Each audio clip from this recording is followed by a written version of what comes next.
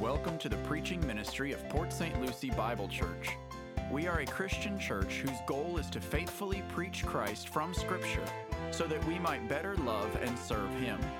We pray that this message from God's Word would engage your mind with the truth and inspire your heart to obey Christ. Here's today's message. Very nicely done, Annie. Praise the Lord. We have a lot of talent in this church. We're very, very thankful for you as a body. If you would please open your Bibles to Ecclesiastes chapter 12. Each time we complete a study through a book of the Bible, it begins to feel like saying goodbye to an old friend. It really does. Ecclesiastes has been practical. It has been profitable. At times it has been emotional. And Solomon has served us up a heaping helping of the Word of God, pure milk and solid food. The Apostle Peter said, "Long for the pure milk of the Word, so that by it, the Word, you will grow in respect to salvation." Folks, we've grown in respect to salvation. Praise the Lord. And this growing is another term for sanctification. It's a maturing process for the Christian, and sanctification is when Christians who are already saved, they grow in Christ likeness. They become more like Him. And that process of maturing, that will not end until we see the Lord Jesus face to face on the eve of His crucifixion. And on behalf of His disciples, Christ prayed what is known as the high priestly prayer in John chapter 17, where He makes this request of His Father. He says, "Sanctify them in the truth, your word is truth." The only means that God has provided for sanctification is the absorption of His Word, sound doctrine through the teaching and preaching of the Word of God. Sanctification is not achieved through other means. You will not grow more spiritually mature through fasting. You will not become more mature through Christian service, nor even through fellowship. These may all prove profitable as a result of sanctification, but are not a means or methods of achieving it. Sanctification is a ministry of the Spirit through the Word of God. It's how we become more Christ-like. And since teaching and preaching are the means by which the Holy Spirit sanctifies, those who miss a whole lot of it will find life very frustrating, very futile in a lot of respects.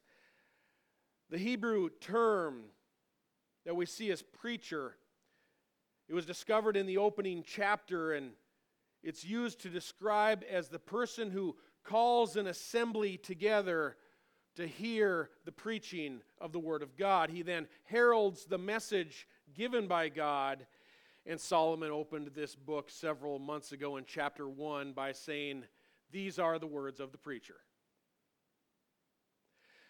As we open our Bibles one final time to Ecclesiastes chapter 12, we can all know that we have grown through this preaching of Solomon. This is the holy Word of God. It therefore all is clearly not vanity. It is not meaningless. It is not worthless. And even though Solomon deemed much of his life was wasted and meaningless, God nonetheless has used the failures of Solomon to strengthen and sanctify all of us through the truth. Very often it works that way. Your failures will serve as a means of exhorting others to love and good deeds. The following passage, beginning in verse 9, contains Solomon's final exhortation, written either by himself in the third person or by a scribe whom he dictated it to. And there we read in verse 9, "In addition to being a wise man, the preacher also taught the people knowledge And he pondered, searched out, and arranged many proverbs. The preacher sought to find delightful words and to write words of truth correctly. The words of wise men are like goads, and masters of these collections are like well-driven nails. They are given by one shepherd. But beyond this, my son, be warned, the writing of many books is endless, and excessive devotion to books is wearying to the body. The conclusion when all has been heard is, fear God and keep his commandments, because this applies to every person. For God will bring every act to judgment, everything which is hidden, whether it is good or evil. The word of the Lord.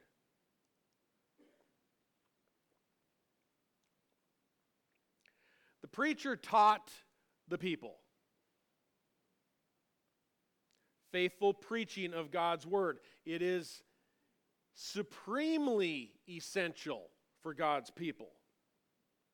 In fact, in Acts chapter 6, where we find that certain widows were being left out from the serving of daily food, they were not receiving their portion of food, the apostles delegated that very important task, that work, to 7 men.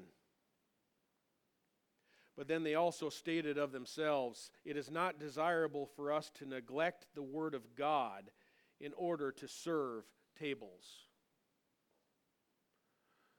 Therefore, they placed 7 men in charge of that very noble task and declared, but we will devote ourselves to prayer and the ministry of the word.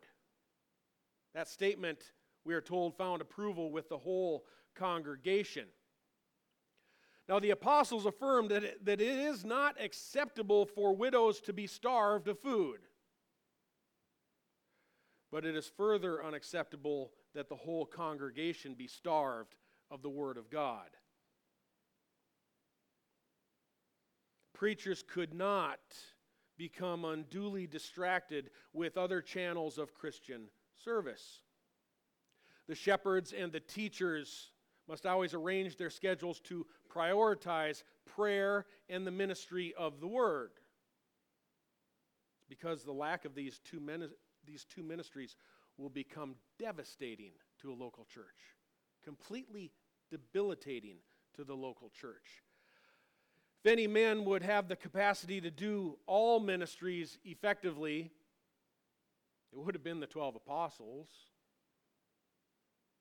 But even those who performed many wonders and signs in the power of the Holy Spirit, they had to devote their time to prayer and the study of the Word for the purpose of preaching the Word.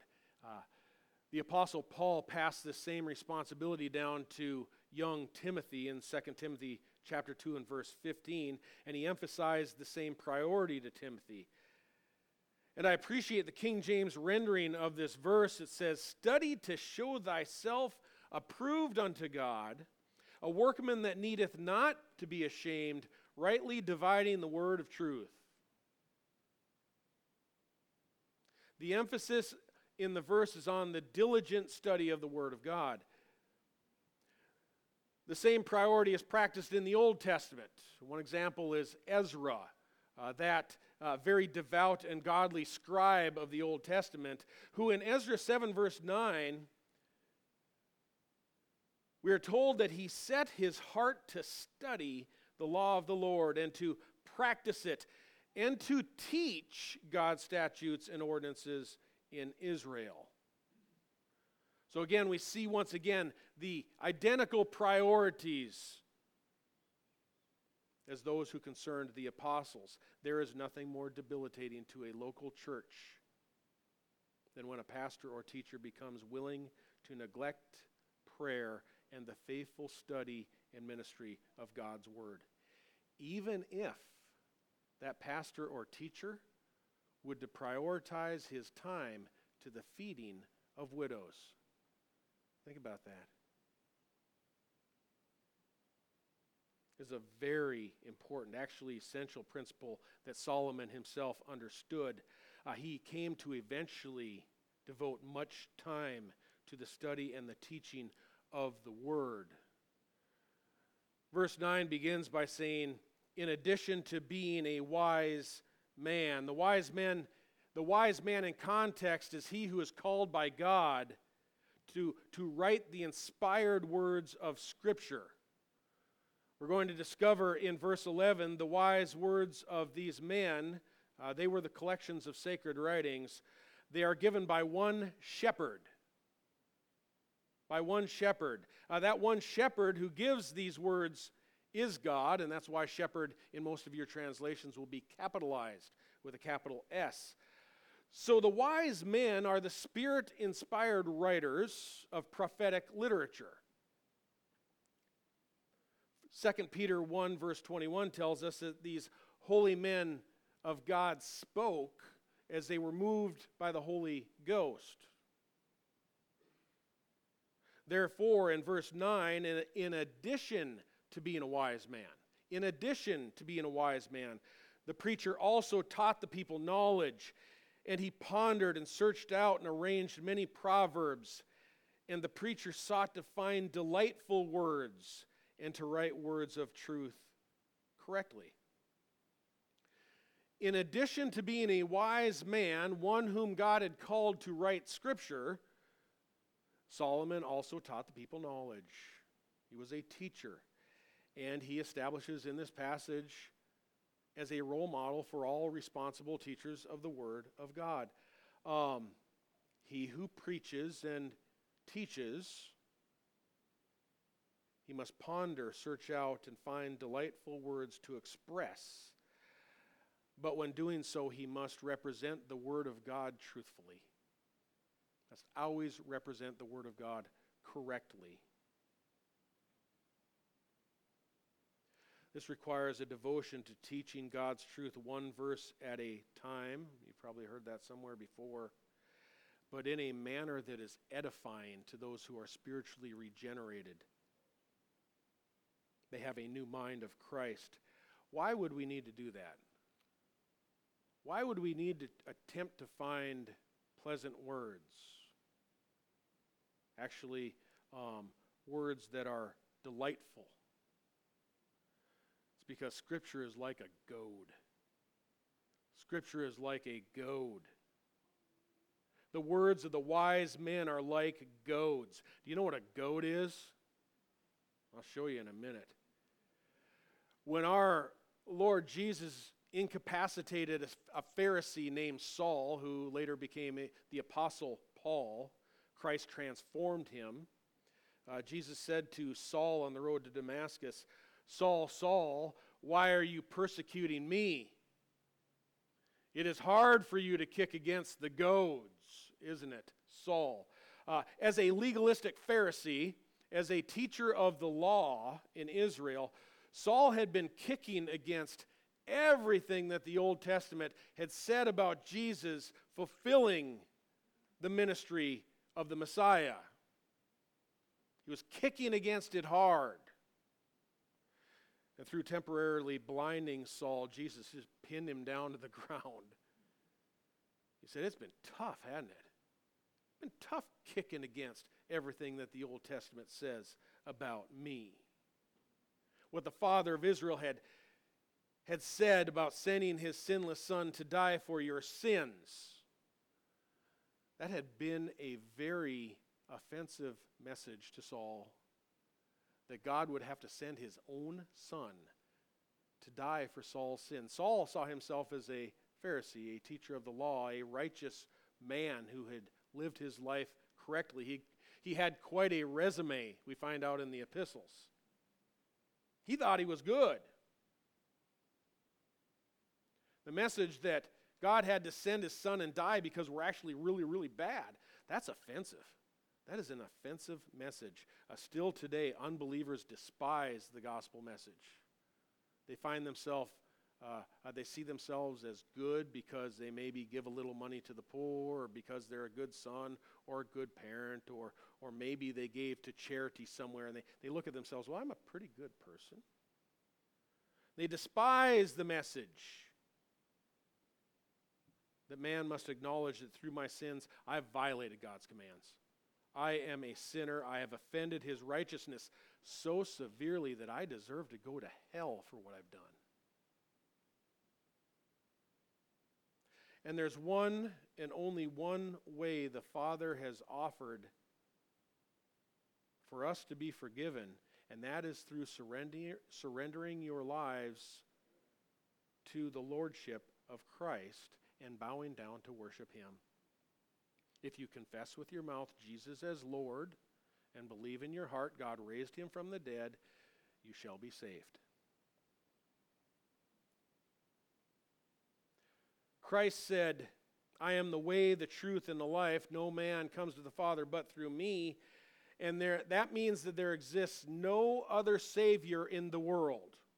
When Scripture says or alludes to Jesus as the Savior of the whole world, it doesn't mean he's just forgiving everybody carte blanche. What that means is he is the only Savior available in the whole world. There are no other ways. He's it. He's the Savior of the world. There's no alternative Savior for Southeast Asia. Christ is the Savior of the world. And folks, this makes people think we're in crazy town. It does. They think we're in crazy town. And yet we who are saved, just delight in the fact that God has made a path, a narrow path, for us to have our sins forgiven. We delight in that. We sing about it again and again in worship about how wonderful God is in opening a narrow path to salvation. How narrow is that path? About the shoulder width of one man. It's Christ alone our hope is found. Folks, the words of the wise men are like goads. They're like goads. Can we have a picture of a goad?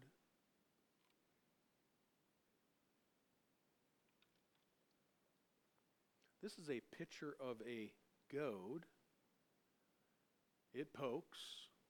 It prods. It hurts. Especially when you push back against it. Solomon describes the Word of God, those words of the wise men, they're like goads. Can they hurt? Can they hurt?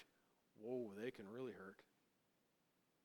Philip Ryken said, a goad is one of the tools of a shepherd's trade, a sharp stick that spurs a stubborn beast to keep moving.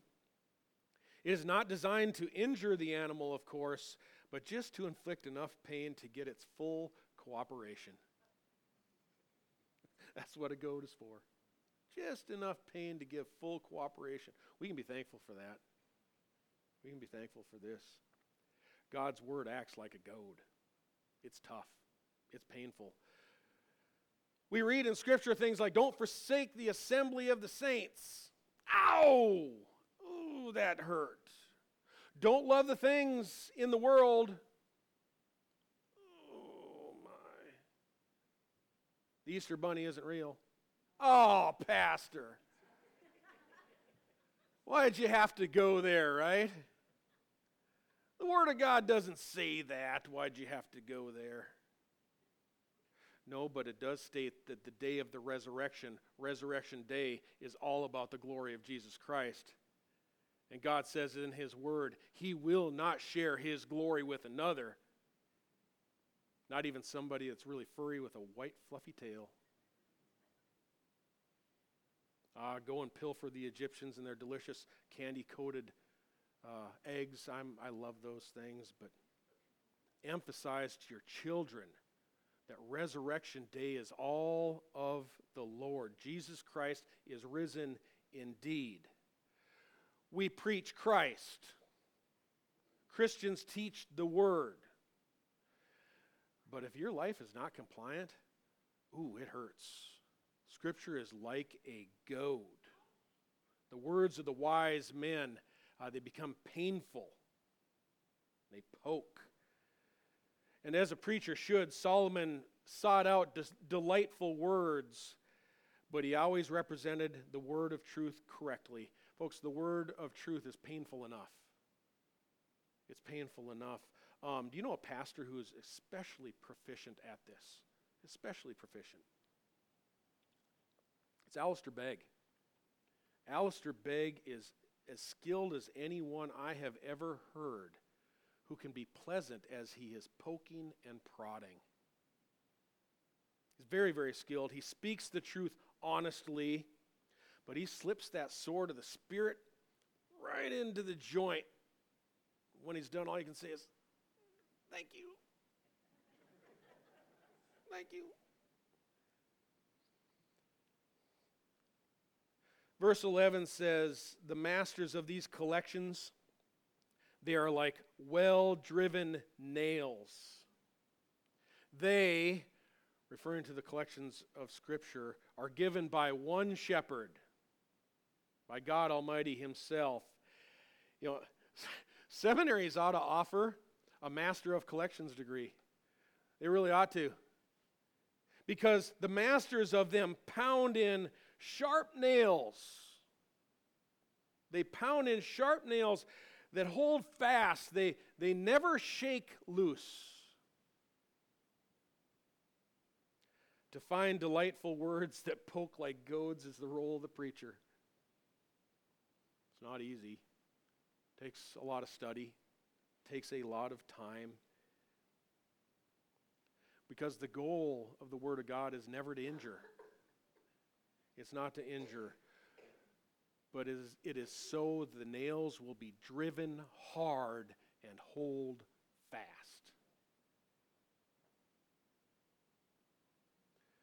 Because there are threats to the church who invest a lot of time in attempting to pry nails loose, the Apostle Paul had to warn Timothy, remain on at Ephesus so that you may instruct certain men not to teach strange doctrines.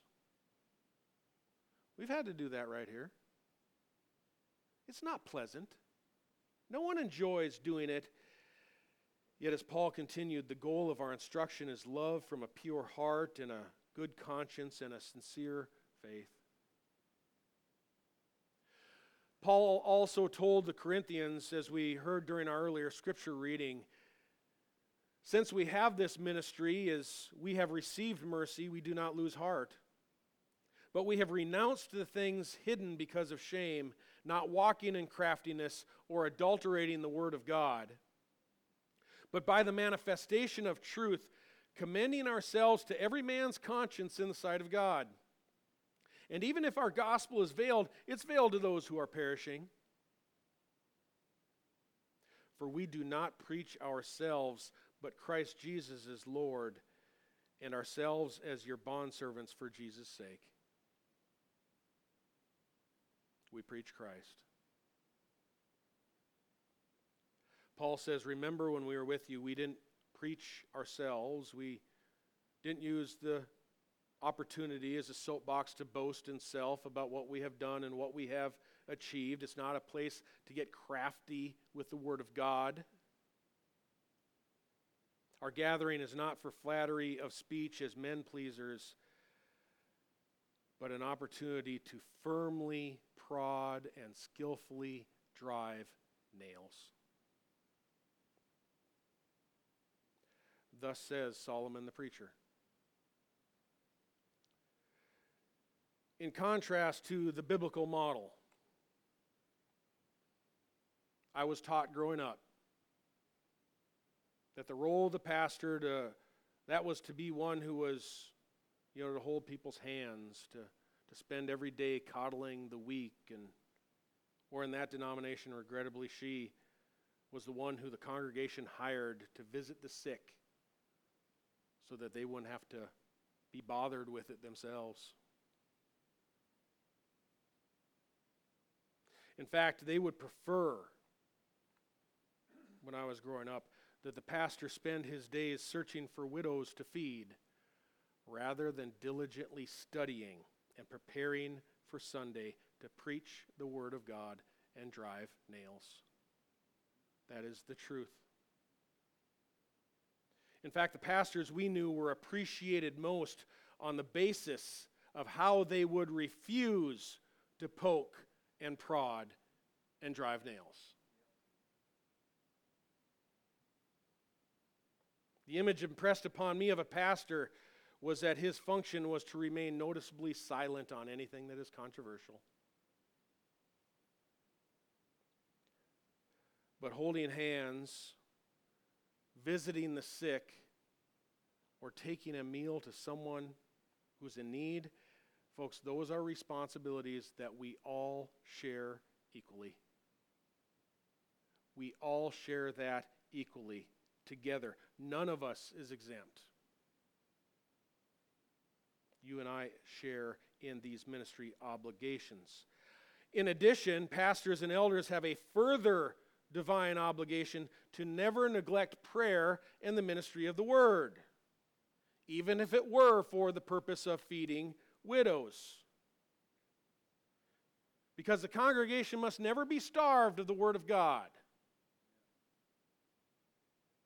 Now, before anyone says, I can't believe Pastor John just said that he doesn't care about feeding widows, before you say that, let me further clarify that nobody at Port St. Lucie Bible Church is going to be permitted to go hungry.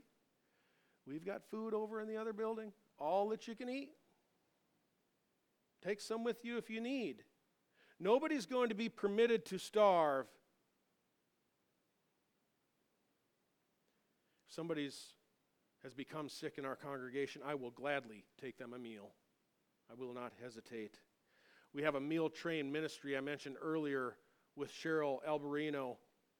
And if you would like to receive an email to let you know when someone is in need,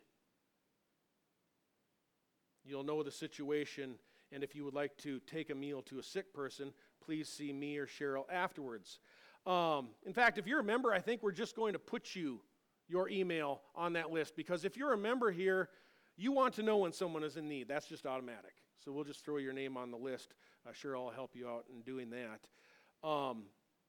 When you get the email, you will get notified. Nobody is forced to participate if it's a bad week. My phone number and my email are in the bulletin. If you're sick or you need help, I want to know. Contact me. Contact the elders. We want to know. And I would urge that each of us at the fellowship luncheon beginning today get to know one another. Discover who one another is. Discover friends who share common interests. Spend time and stay in touch with one another outside of Sunday morning. Share your lives together. Join a home prayer group.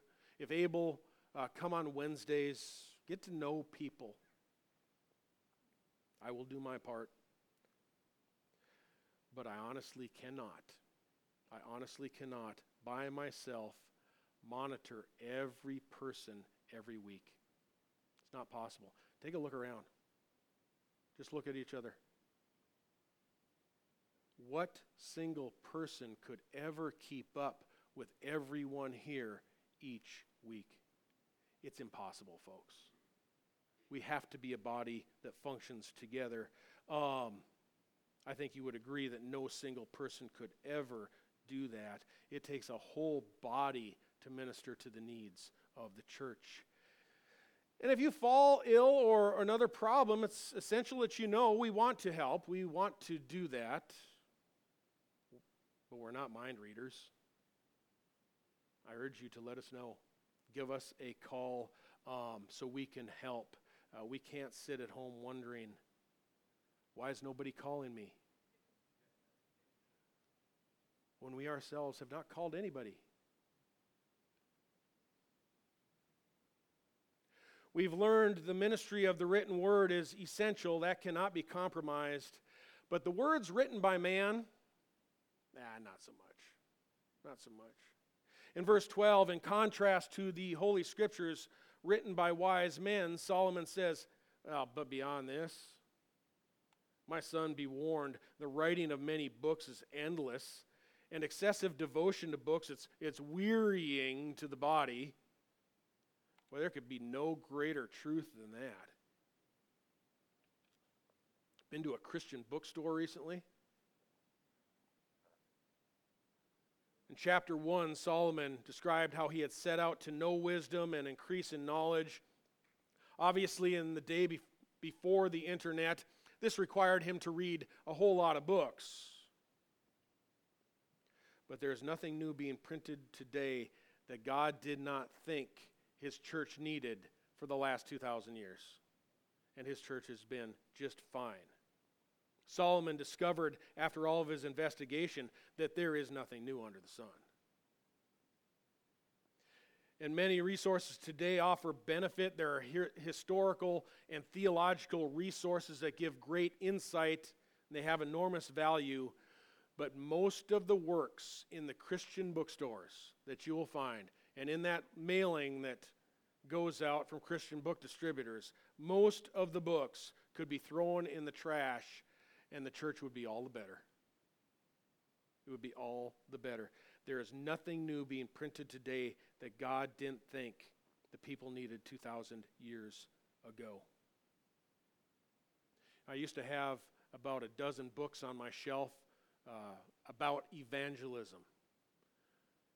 You know what I needed? A one-page letter that just said, just go out and do it. I've read so many goofy things about prayer over the years that people have proposed. Instead of another book, people just need to get down on their knees and start asking God that he might give them the strength to obey him. Quit reading about it and start doing it. We generally don't need to read another book about the Bible. We need to read the Bible. It's the only printed form that transforms us into the image of Christ.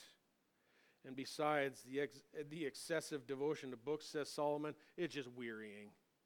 It's just wearying. You know, reading can be very profitable. I read quite a lot. Some people need to read broadly for their occupations. I personally know some seminary professors with massive libraries that are very highly educated. But I have discovered that highly educated people who read extensively, they are not generally more compassionate. They're not generally more kind. They're not generally more spiritual than are Christians who are completely illiterate. Sanctification comes through the Word of God, not other sources. Those who read extensively beyond Scriptures are generally not more aware of their character flaws. They're not generally more patient with others. They're not generally more humble than others. But sanctification comes through the word of truth. The word is truth. Therefore, Solomon writes, beyond the Bible, my son, beware. Beware. There's going to be a judgment. And the conclusion, when all has been heard, is this: fear God and keep his commandments, because this applies to every person. For God will bring every act to judgment, everything which is hidden, whether it is good or evil. Everything. Well, we know all is not vanity then. We've already been told every act, good or evil, will be brought to light. God is going to judge the world, folks. We read about it a little bit, discussed it a little bit in the Revelation study this morning in Bible Life Group. A judgment of wrath is going to come. God has made himself known through the sacred writings of wise men, and therefore we do know that everything matters. Everything matters. God will bring every act to judgment, and everything which is hidden will be revealed, whether good or evil. Solomon says it all matters. Everything matters. He closes by saying, you'd better be ready for that day. Are you ready for that day? The Son of God is going to return. He is going to separate the sheep from the goats, and he is going to render a final judgment. Boy, that's going to be a pretty important day, folks. Really important day. The most important day of our lives, apart from giving your life to Christ. The New Testament refers to this day as the day of the Lord. The day of the Lord. And that is going to be our next sermon series through 1st and 2nd Thessalonians, set to begin October 17th. The day of the Lord. Like other wise men of the Bible, Solomon has written to prepare us for that day. And the Apostle Paul also wrote the church in Thessalonica so that all will be prepared when they hear the sound of the trumpet, when the sun, moon, and the stars are darkened, and the sign of the Son of Man shown in the sky. Again, that series is going to begin October 17th. Between now and then, we've got 4 Sundays. 4 different Sundays. We're going to have 4 different topical messages from 4 different preachers. And we're going to prepare for the fall that comes. I encourage you over the next 4 weeks to come in. There's going to be some good stuff in preaching. So then we will start 1 Thessalonians, October 17th, the day of the Lord. Let's pray.